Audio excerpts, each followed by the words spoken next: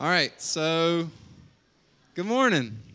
Really glad to see you guys. All right, so Kids City Kids are making their way on down, and while they're doing that, and we're rearranging, share with the person beside of you your favorite family memory, or maybe the most embarrassing family memory, a crazy family memory that you've got. Just take a moment. All right, so how many people went with like warm, cushy, happy family memory? And how many people went with like this really embarrassing thing that my dad said in front of my girlfriend or something like that? The embarrassing ones? All right. Okay, so we have some very special memories that we want to share with you. We've got some images of some very special moments in families' lives that were so important to them that they tried to recreate them. So it's kind of a phenomenon called recreate the awkwardness. It's when, a family says, "Oh, Billy was adorable. Now he's 45. Let's do it again." Okay? Those are very, very special memories. Oh, I remember when the kids did that. It's not weird and all that they're hairy grown men. Let's have them try it again. Cute, ice cream, mildly creepy, weird. Now, what's really interesting is that dog shrank, but the kid grew. It's a paradox. It's weird. Okay?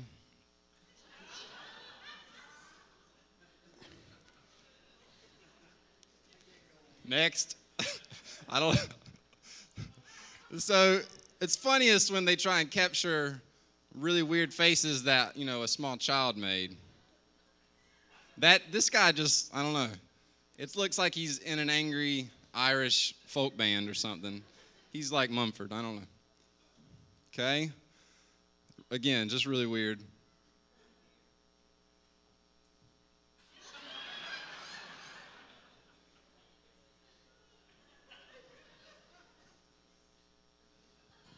All right. What? I mean, really? What?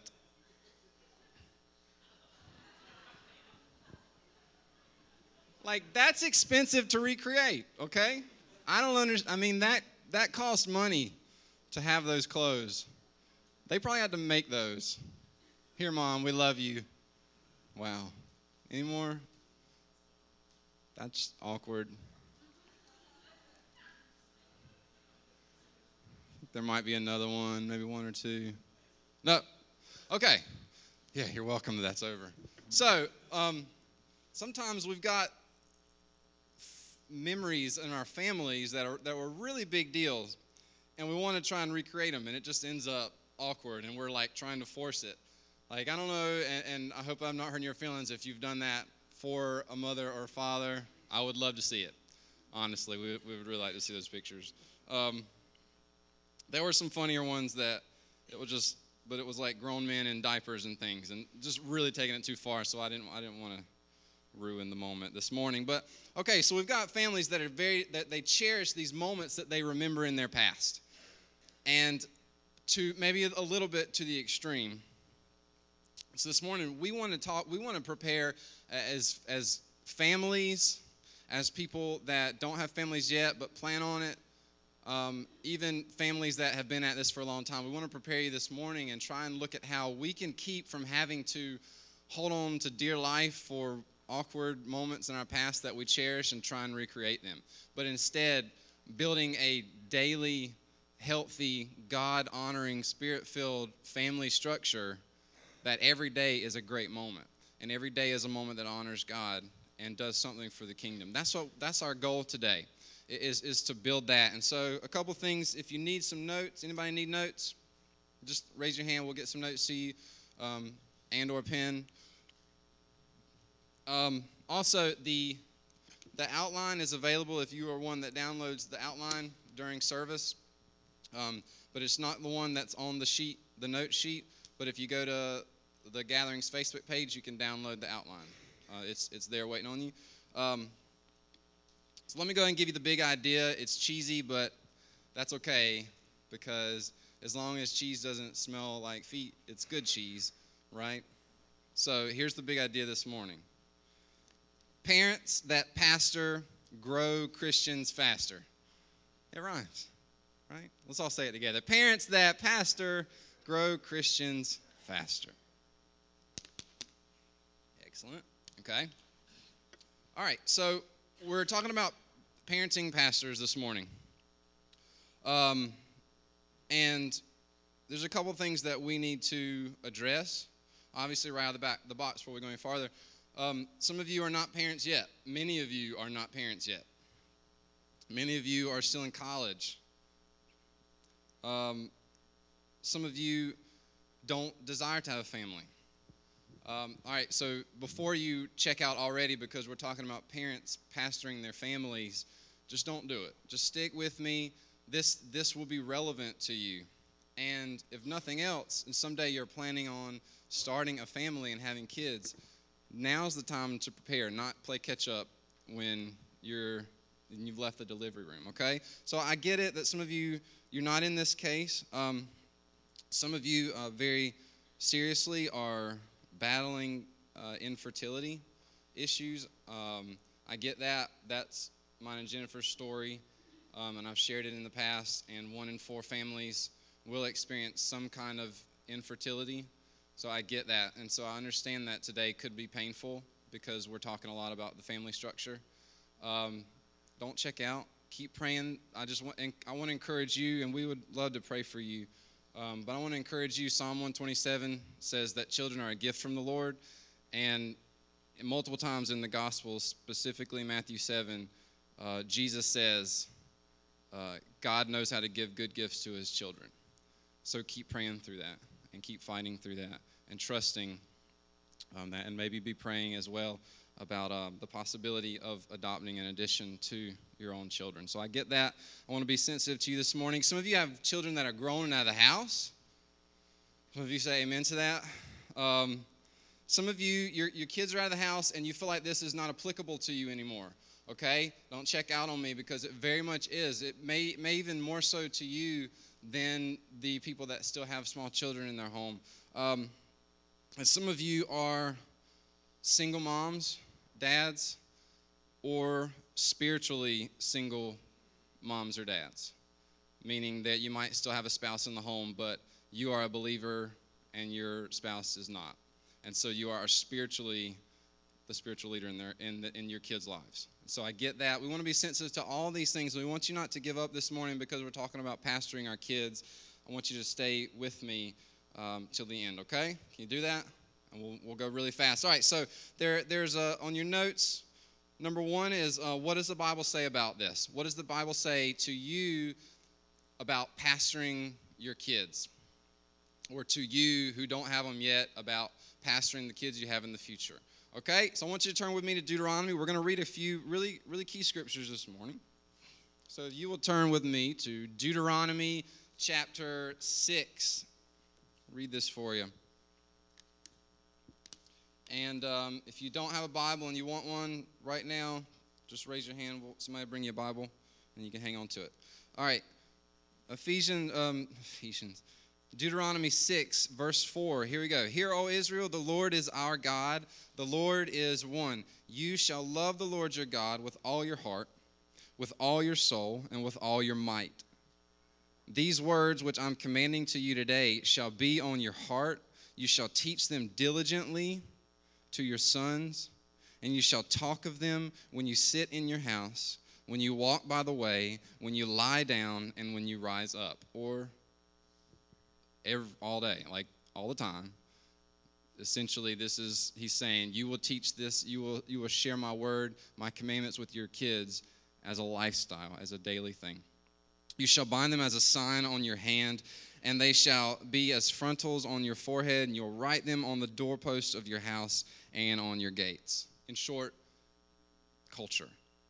He's saying, parents, fathers, make your children's lives, every bit of your daily life, a culture of caring for and nurturing their soul.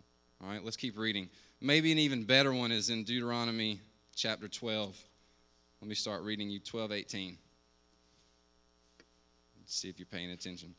All right. But you shall eat them before the Lord your God in the place which the Lord your God will choose, your son and daughter. Okay. That's weird, right?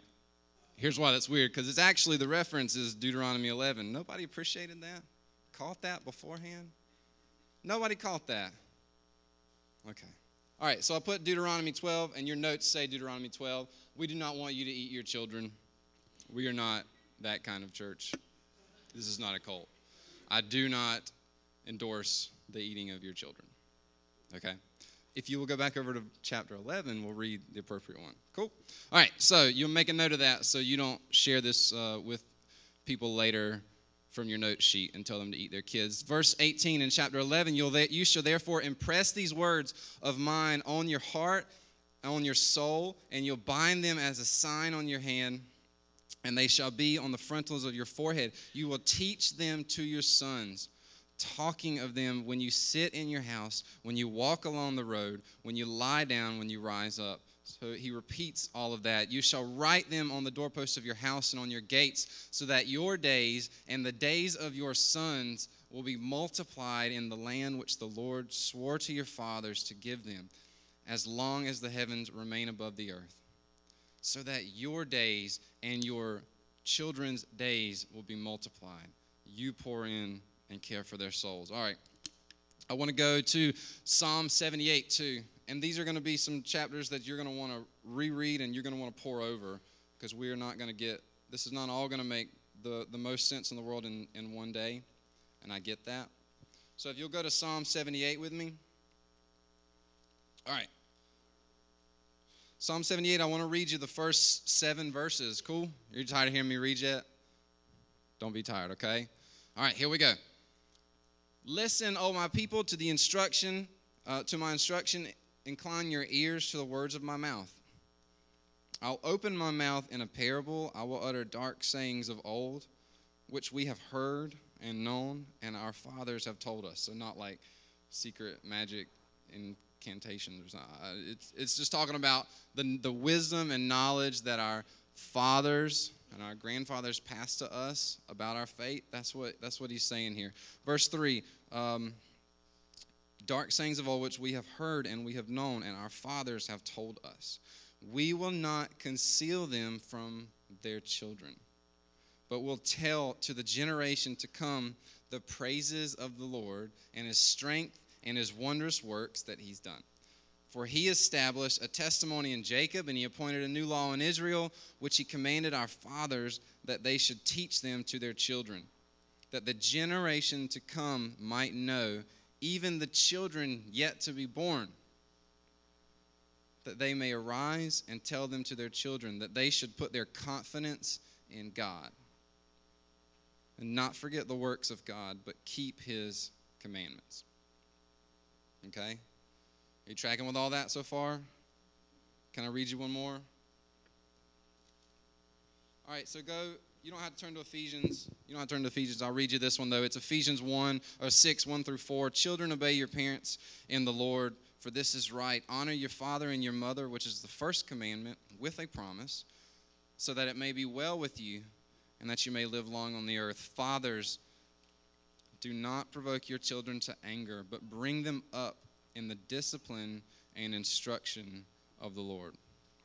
So there's a common bond in these scriptures, right?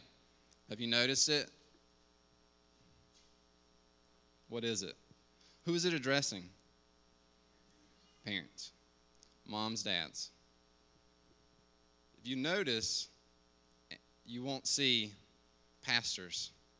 Make sure you take really good care of those parents' kids spiritually. You ever see that in your Bible? Not really. Here's the deal today. And we've been talking about big O statements that are when the plan of God's more shocking than safe. Here's that statement for today. God doesn't expect the church to care for your children's souls. He expects you to. You are your children's senior pastor. And that is a foreign concept in a lot of ways, right? You, parents, are your children's senior pastor. Not Paul. Paul is not here to cultivate your child's soul and make sure that your child follows in the way of the Lord and walks with Jesus. That's your job.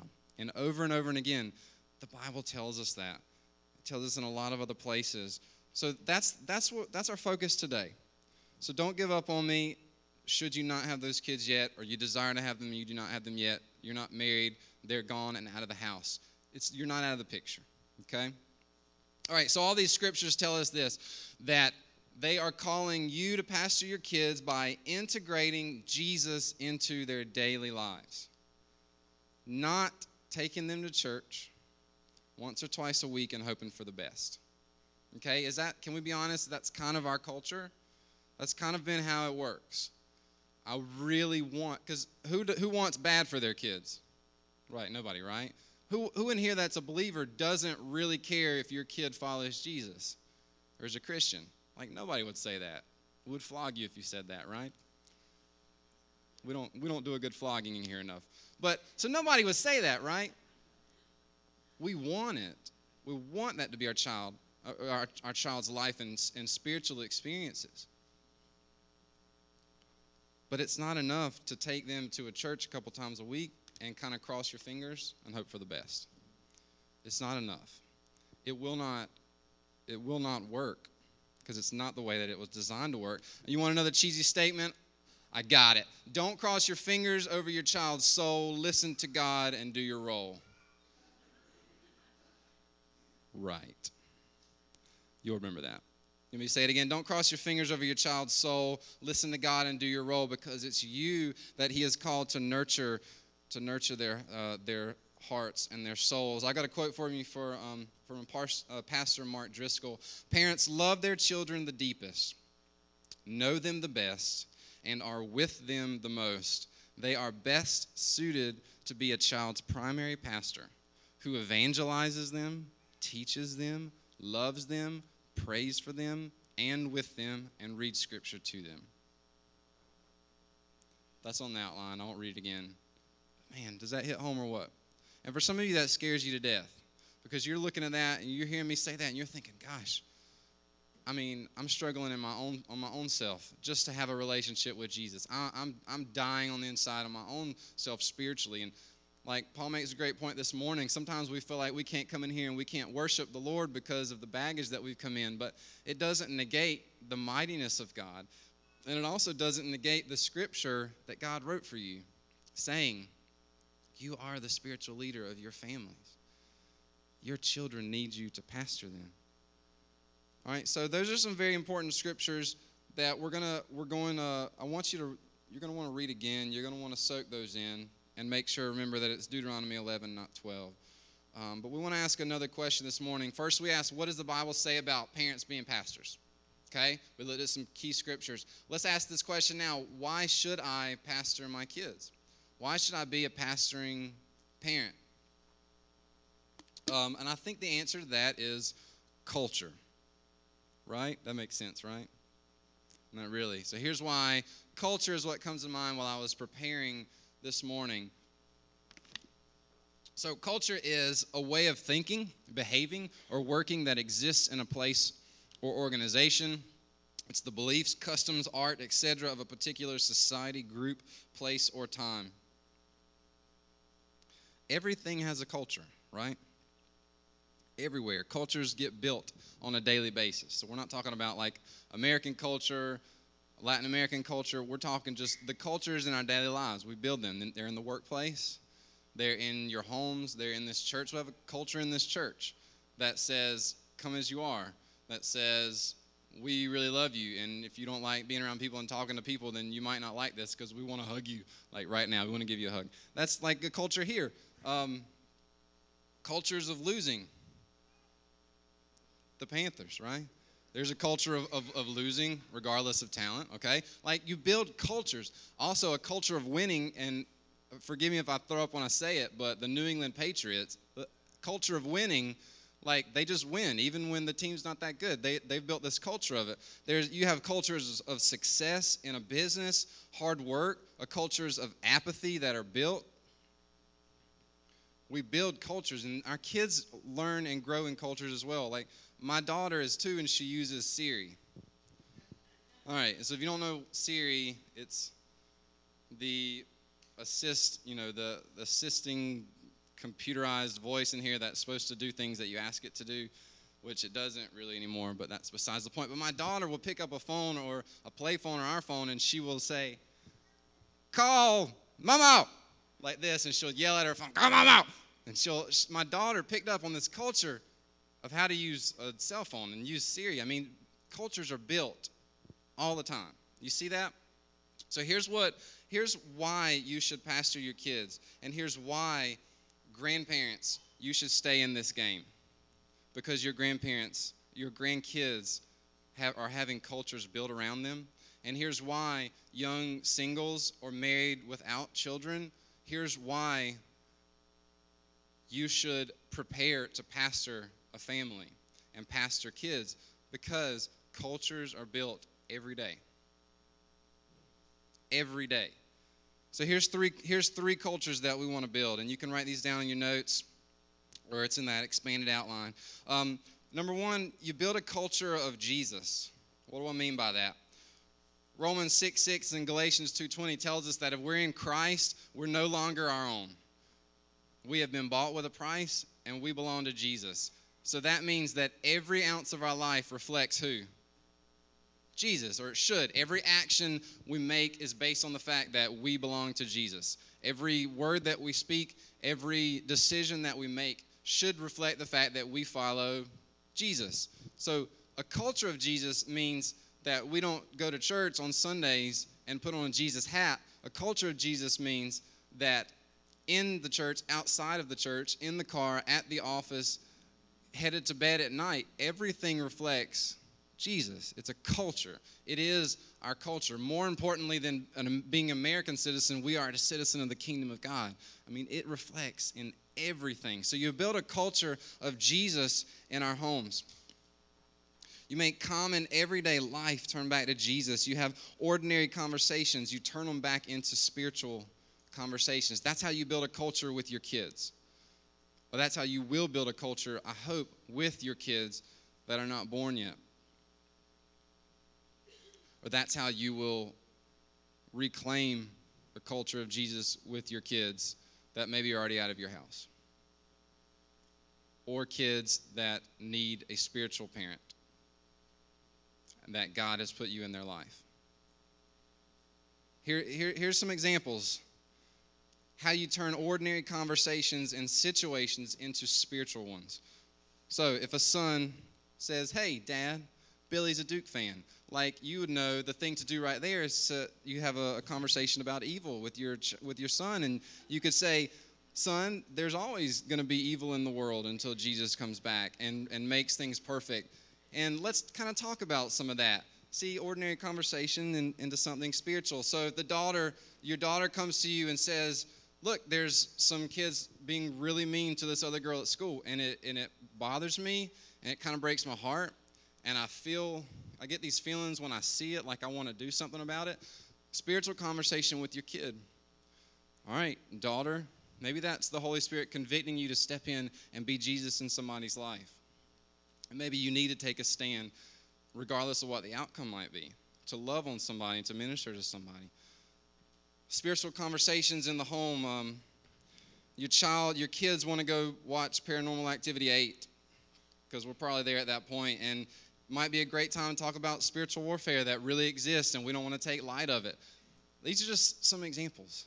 Like, everything can turn back to spiritual conversations, spiritual situations with your family, with your kids in the home. Does that make sense? That's how you build a culture of Jesus, so that Jesus isn't just that guy that we talk about on Sundays. Okay? That doesn't cut it. That's not enough. And then there's a great chance that your kid walks away from Jesus if that's all that he is that guy that we talk about on Sundays. Another example is lovingly rebuking your child who has sinned, because Jesus calls us to holiness. So there is definitely a place to disciplining, rebuking your child, saying, "Look, son, here's what the Bible says about the thing that you've done. I love you. You have done wrong. Let's repent and let's pray about it and let's walk forward." That's the kind of thing that kids need from their dads and their moms. And we can't put on Paul's shoulders or another pastor's shoulders because you're their senior pastor. You build a culture of Jesus not by making him Savior, but making him Lord, believing what he says, following what he says, reflecting your life in him and all that you do.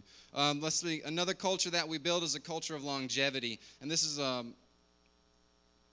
we see an example of this in Proverbs. If you could turn to the book of Proverbs, or I'll read it to you. Proverbs chapter 3, 1 through 6. My son, do not forget my teaching, but let your heart keep my commandments. For length of days and years of life and peace they will add to you. Do not let kindness and truth leave you. Bind them around your neck. Write them on the tablet of your heart, so that you'll find favor and good repute in the sight of God and man. Trust in the Lord with all your heart. Do not lean on your own understanding. In all your ways acknowledge him, and he'll make your paths straight. We want a culture of longevity for our family, for our kids. And what I mean by that is we want them to hang around the Lord. We want this thing to be longer than I'm 18, I'm out of the house, I don't do that church thing anymore, which is our society. I mean, how many of you have heard some kind of statistic about how many kids leave the church at age 18? Like, raise your hand if you ever heard some sort of statistic like that. I could give you a ballpark. Do you remember the latest statistic of that? It's around 3/4 of kids graduate from high school and then they walk away from the church. They walk away from Jesus because nobody's saying, go to church because I want you to be good and fixed. Because somebody's making them do that anymore. So we've heard statistics like this, and the first instinct a lot of times is point at the church and say, church, you need to do more. You need to make sure my kid gets it, my kid gets fixed. And I'm a parent now. Now that I'm a parent, and the more scripture I read through this, I'm looking at myself in the mirror and I'm saying, self, try harder and fight for her soul. Parents, try hard. Try really hard. Try desperately. Fight for their soul. Grandparents, if your kids aren't fighting for your grandkids' souls, fight for their souls.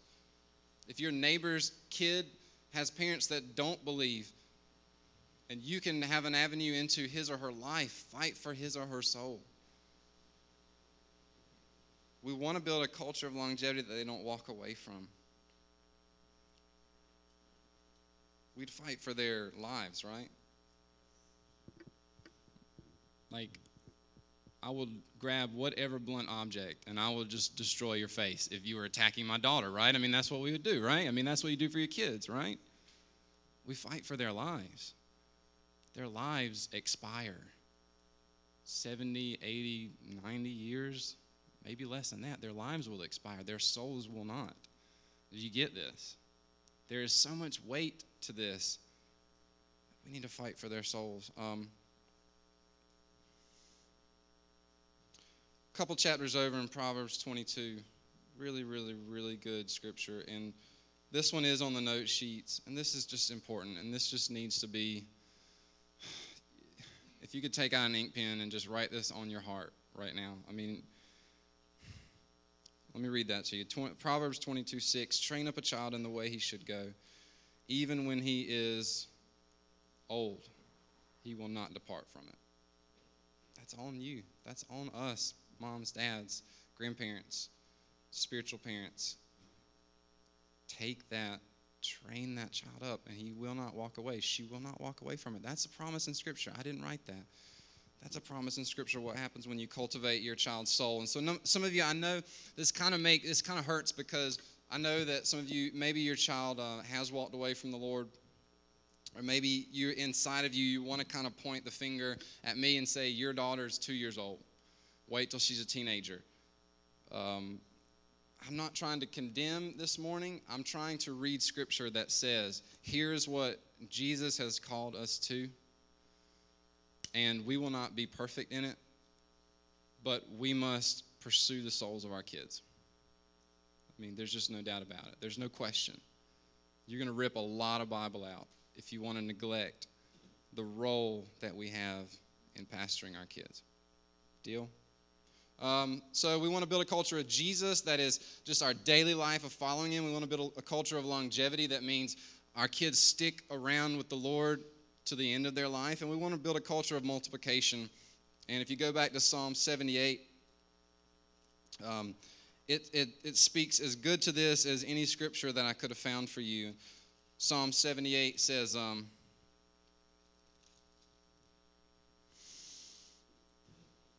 that they should teach them. He's talking about teaching to your children, that they should teach them to their children, that the generation to come might know, even the children yet to be born, that they may arise and tell them to their children, so they'll put their confidence in God. Multiplication. I mean, it's a simple thing. You learn it in second or third grade how to start multiplying, but think about this. When you are ministering to the soul of your son or daughter, and they start living a culture of Jesus and a culture of longevity, when they have kids, what do? They will repeat what you have done with them. And when their kids have kids, they will repeat what they did with their parents. And before you know it, because you are faithful to Scripture and faithful to your kids, you've bred an army of devout followers of Jesus, not pew sitters, right? Not people that say my faith happens once a week, because it doesn't. Um, I've got one grandfather left. He literally could pass any minute. He's been in the stages and finished in the process of death for a week now. And I've been with him a lot. I've seen him a lot. I've held his hand. He's stopped responding altogether. I mean, so it's so close to him going home with Jesus. And I was just doing some of this multiplication. He had 2 kids, which resulted in 4 grandchildren, which resulted in 4 great-grandchildren, and 2 are on the way. One of them's not mine, not yet, so don't read into that. Hopefully that expands to about 10 great-grandchildren, which could result in 20 to 30 great-grandkids, which could result in 60 to 90, 100 great-great-grandchildren, and so on. I mean, do you see that? And so if he'd skipped out at the beginning with the 2 children that he had, cultivating their souls, what happens to the hundreds down the road? I don't know. I'm one of them. Does that make sense? Do you see? You kind of start to see the weight of this and how important it is to do what God has asked us to do, is to pastor our kids. All right. So are you still with me? You sure? Just wave your hands around if you are. Like both hands. Just because I want to see if your pits are sweaty. So, because I don't know. Is it gamey in here? No. All right. So, parents, you're responsible for your child's soul. And think about this. That means you're accountable for them.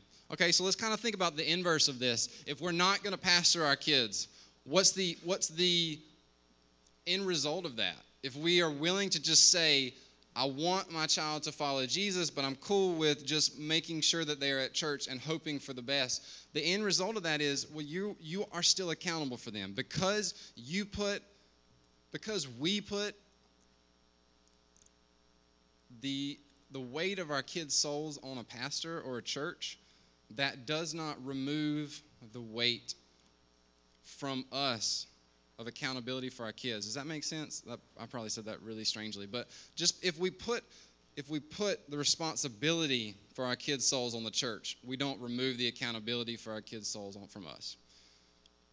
We are still accountable for them. Think more practically. If you walk into a store and your 8-year-old knocks over a priceless work of art and breaks it into a priceless 800 pieces of art, what does the shop owner do? The shop owner, get up in your kid's face, kid, you better get your checkbook out because you owe me $2,000. No, the shop owner looks to you and straight in your eyes and pierces your soul and expects you to handle that, right? Because that's how this thing works, because you're accountable for your child. You're accountable for them spiritually. And so then you're accountable for the decisions that they are going to make, and that has a lot of weight, and that scares me. That scares me a lot. I don't know if that scares you. You're accountable for the actions of your kids, even if they go astray. He put you in charge of shepherding their souls, so we're accountable for them. So let's break this down really practical, and I hope that I'm not overstepping my boundaries, but if my daughter, when she's 18 years old, if she doesn't love Jesus enough to dress modestly and wears something that causes a young man to stumble and think lustful thoughts about my daughter and then go home and start looking at pornography, in a sense, I'm accountable for that. And that scares me to death. Because at the very start of this thing, I should have been shaping her soul because God put me up to it. I don't know, maybe that's a stretch, but that's the kind of things I can't get out of my mind. That if I'm building her up, I'm pastoring her now, there's a lot of weight. There's a lot of strings attached to this that go in infinite directions. Um,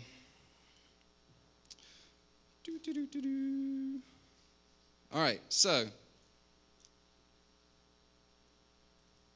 I want you to hear this before we keep going any farther, because I really want this to carry weight. If you're not shaping your child's worldview, morality, heart, and mind, someone or something unholy will.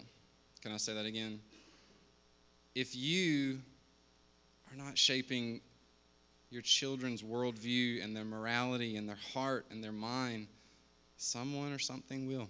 That's culture. Okay? Something unholy, someone unholy will shape them and turn them into something that you do not desire them to be.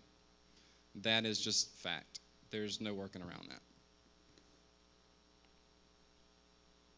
If we submit our families to Jesus, He'll transform them. Okay? Now, what we're talking about this morning and we're still waiting, right? All right, how many of you have really young kids? Okay. How many of you, we've got some, I know people in here that might be pregnant right now, or we've got kids that are maybe in middle school or still in high school. So we're all waiting on them to grow up, right? And that's just part of the process. They're going from a child to an adult, okay? So we're still waiting on that process. It's a process. There's a difference in how we wait, okay? And I want to look at that real quick. There's active waiting and there's passive waiting. And I want to kind of explain that to you. I know that Kata one day will be a 20-year-old woman out on her own in the real world. I can actively wait for that to happen. I can passively wait. So what's that mean, actively or passively waiting? All right, so if I cut my finger, if I passively wait for it to heal, I just kind of leave it alone, try not to touch it and try not to get it dirty, right? Because I don't want to get it infected. If I actively wait for it to heal, what would I do?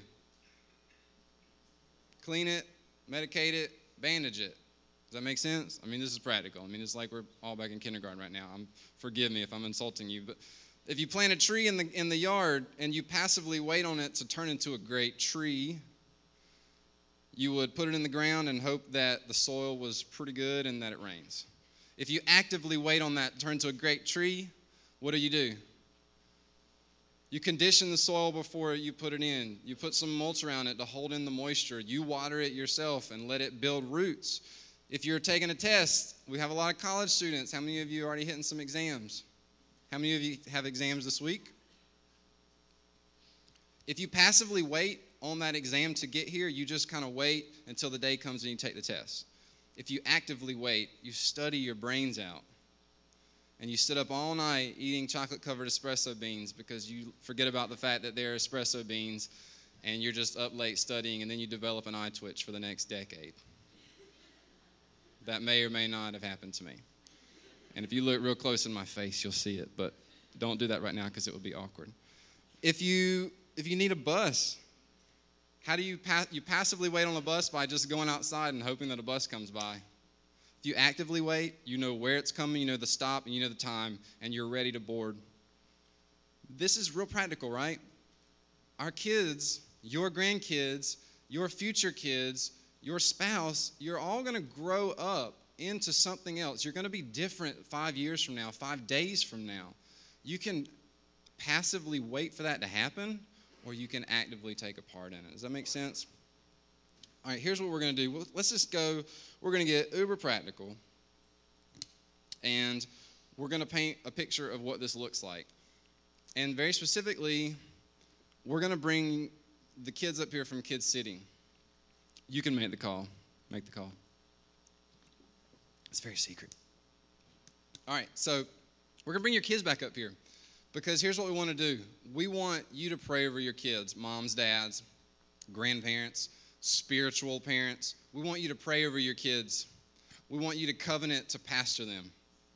We want you to make a commitment to actively waiting for them to get to adulthood, not passively waiting. So as they come up, I want to wrap this thing up. What's it look like and how do I start? That's the last part of your notes. What's it look like and how do I start? All right, so we want to incorporate and invite you as a church and as families to start doing something called family worship, okay? And we're going to give you a book today.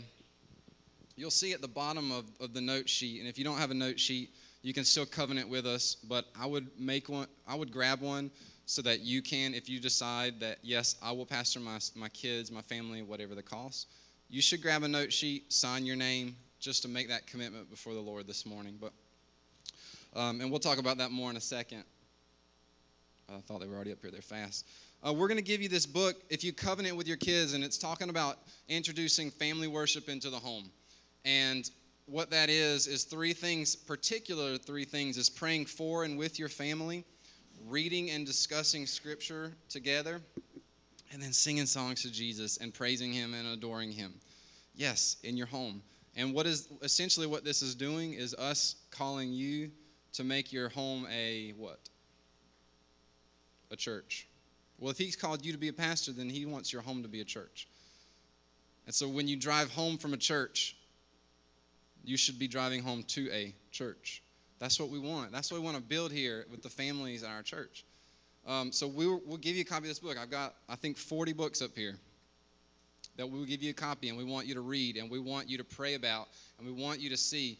And you know, if you're right around the bend getting married or having kids, or if you just want one and you're a college student and you will commit to reading it and praying in advance for the family I don't have yet, and praying for the spouse I don't have yet, and the kids I don't have yet, then you're welcome to one, because we want to develop you now. You don't need to play catch up later. So this book goes into great detail, and it gives you real practical ways that we do this, how we can worship with our family. But the three that we mentioned in particular were praying for them and with them, praying prayers of adoration, Matthew 6 and Psalm 19, prayers of confession, prayers of intercession, prayers of thanksgiving. It breaks down all these. The outline has scriptures specific for these. There come our awesome kids coming on in. Y'all just come straight on in. How else do I do this? Reading scripture together, and we want to make it even more practical for you. If you saw the slides that were coming across the screen earlier that talked about the next series that we're going to be starting. Anybody see that? Anybody know the name of the series? Paul says love like Jesus. He would be correct. All right, so here's what we're going to do.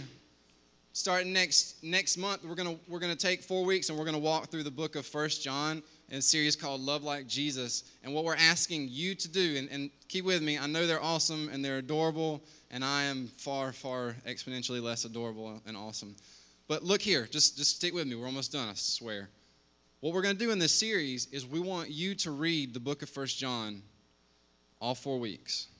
Like the first week, the book of 1 John. Second week, read it again, thinking about a little bit different. The third week, the fourth week. We've already told you what to read with your families now.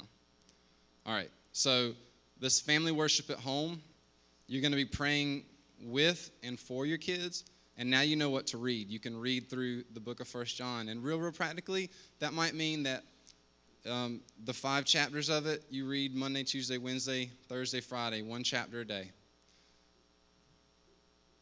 Okay, does that make sense? And this is why I'm saying, grandparents, don't take yourselves out of the picture. Maybe you need to get a hold of your grandkids or your great grandkids and spend some spiritual time nurturing them. And the last one is singing songs and praises to Jesus. We sing to him in corporate worship.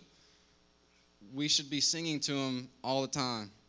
I don't want you to knock that water on my shoes. They were $8. All right, so Psalm 96 and Psalm 150 talks about corporate worship. So here's what I want you to do. If your kid is up here, I want you to come stand with your child. Now you can actually get up, stand with your kids, because I want you to actively be in this process. Okay? And this might feel a little weird, feel a little different. I feel like you're on the spot, but that's good. You should be on the spot right now.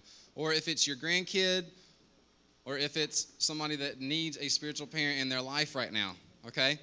So here's what we're going to do. I want you to pray over your son, your daughter, your grandchild, and ask. Here's what I want you to ask. I want you to ask the Lord to help you pastor your kids and to commit to pastoring your kids, because God has put this responsibility in your hands, parents, grandparents.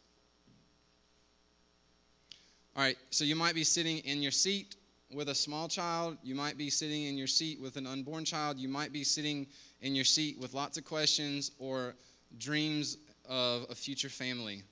You're not out of the loop, okay? I want you to covenant in your seat to be in preparation for that.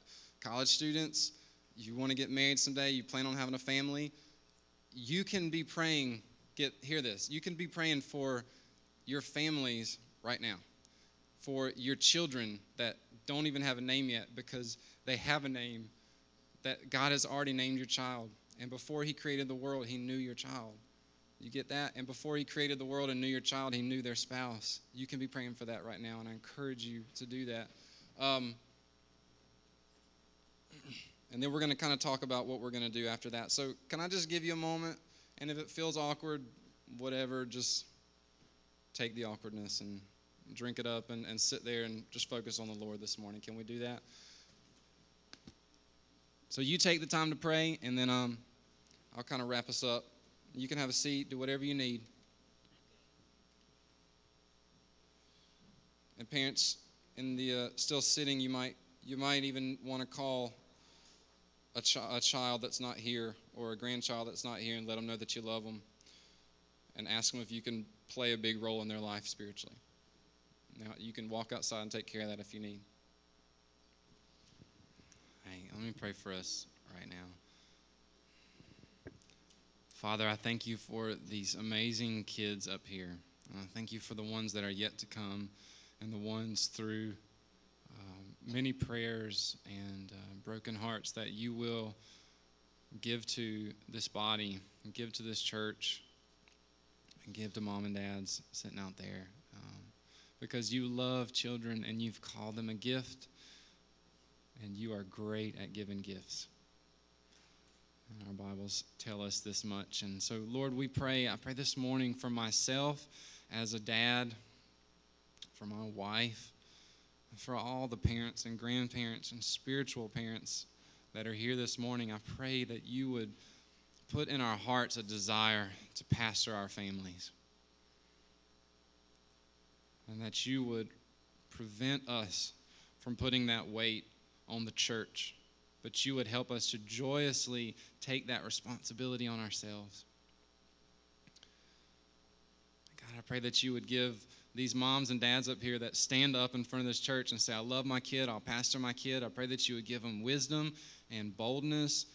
I pray that you would expand their heart and their love for their kid. I pray that you would unify their family structure, that you would heal problems in their homes, that you would heal hurts and pains, that you would heal pasts and scars and injuries that have come from father or mother or son or daughter. I pray that you would begin to transform. You said when we draw near to you as individuals, you draw near to us. When we draw our families near to you, we know that it's the same thing, that you'll draw our families near to you. And you'll draw us near to each other. And God, I pray that you would bless these families that are up here, and that you would do miraculous things because they're willing to go home and pray with their kids, pray for their kids, read the Bible that changes lives, and worship you. Lord, I pray that you would build in this church men and women, adults of all ages as a support system for families, in particular for the single moms and dads in this church. Help us all to be a support system for them and their kids as they seek to lead their children and to cultivate their souls, God. We're all trying to figure this out. We acknowledge that to you, Lord. We've been up here, standing up here for a while, talking about this. I do not get it, though. I don't understand it yet. I don't know how to do it yet. I'm trying. I'm a dad with a 3-year-old. I pray that you give me as much wisdom as you would give everybody else in this room, and that you would change our families through it. Lord, we love you. Thank you for your word that teaches us. In Jesus' name, amen. All right, so here's what's going to happen.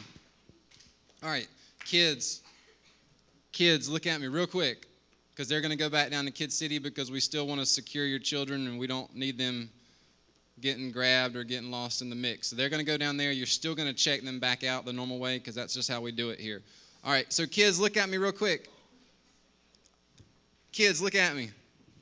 The big, ugly white dude up here on the stage, look at me. All right, I've been telling your parents and your grandparents how God wants them to pray for you and to read the Bible to you and to encourage you to love Jesus just like he loves you. That's what our Bible tells your moms and dads to do. So here's what it tells you to do. It tells you to let them, okay? It tells you to be happy that your parents love you and that your parents want you to know more about Jesus, okay? So I want you to, with a happy face, when mom and dad say, let's read the Bible together, I want you to say, okay. Try that. Okay. Let me give you a count. 1, 2, 3. Come on. I don't even believe it myself. When your parents want to read you the Bible, say, okay. When they want to pray for you, tell them things that they can pray for you about. Guess what? Ask them what you can pray for them about. I know you might be small, but that doesn't mean that God doesn't hear your prayers quite as good. Okay? So ask your parents how you can pray for them.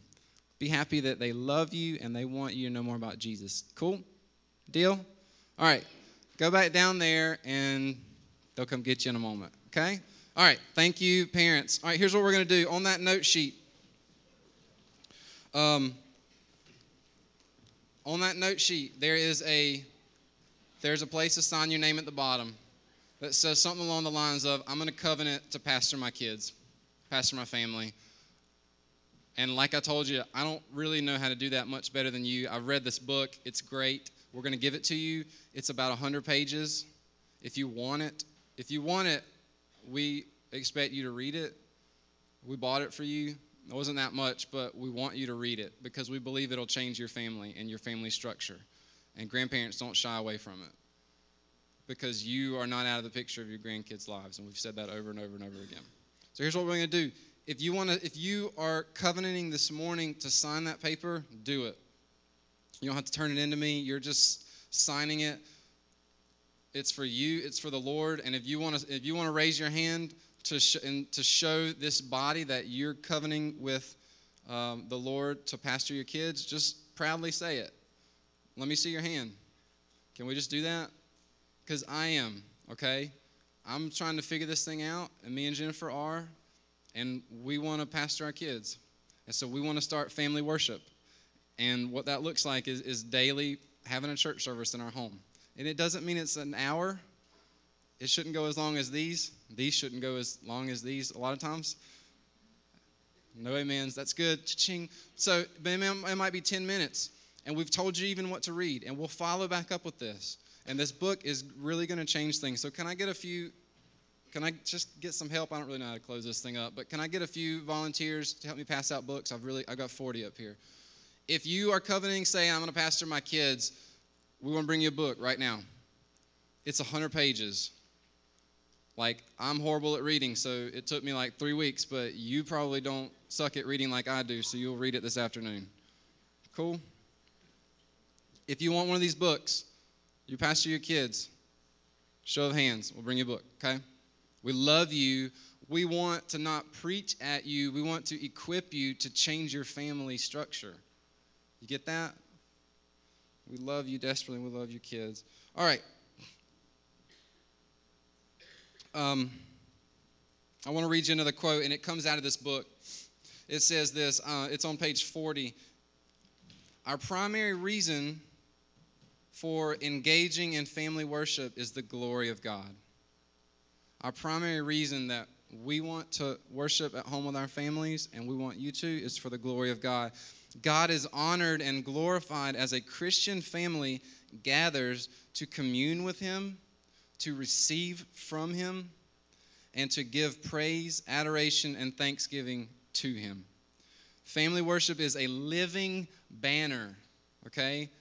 Think about that. It is a living banner that we wave around. It is a living banner that speaks louder than any sign over our mantelpiece or engraving on the wall, which loudly proclaims, "As for me and my house, we will serve the Lord." Where's that scripture from? You don't have to tell me the chapter, but you know what book that's in, right? Joshua. We all know that. We have things on the wall, grandparents, that say, "As for me and my house, we will serve the Lord." It's more than a verse. It's more than a sentence. And I'm telling you, to make that really happen, take a stand, take worship into your home, take this book, read it, let's talk about this, let's communicate about this. Make that a reality in your home. Their souls, God has placed their responsibility for that on you, and it's a great responsibility. So take it proudly with hands that are kind of scared and shaky about it. Trust in the Lord. If He's asked you to do it, He'll take care of it. Cool? Can we pray together this morning? Just kind of wrap this up, and then we got some things to talk to you about, share with you.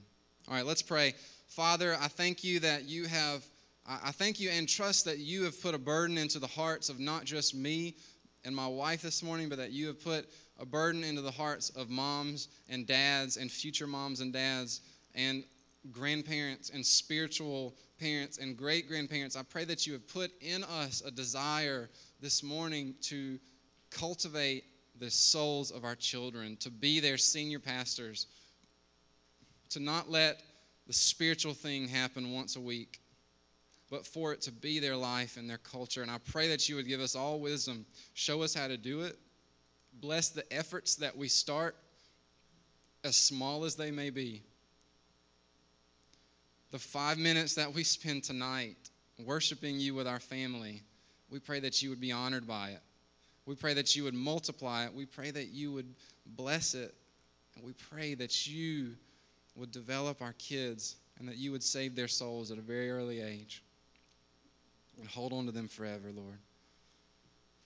We love you, Jesus. Thank you for showing us how to do this. And I pray that you would give us all a burden to start, to continue on in it, to not give up, to not lose hope, but to trust that you know what's best for our kids. In Jesus' name, amen.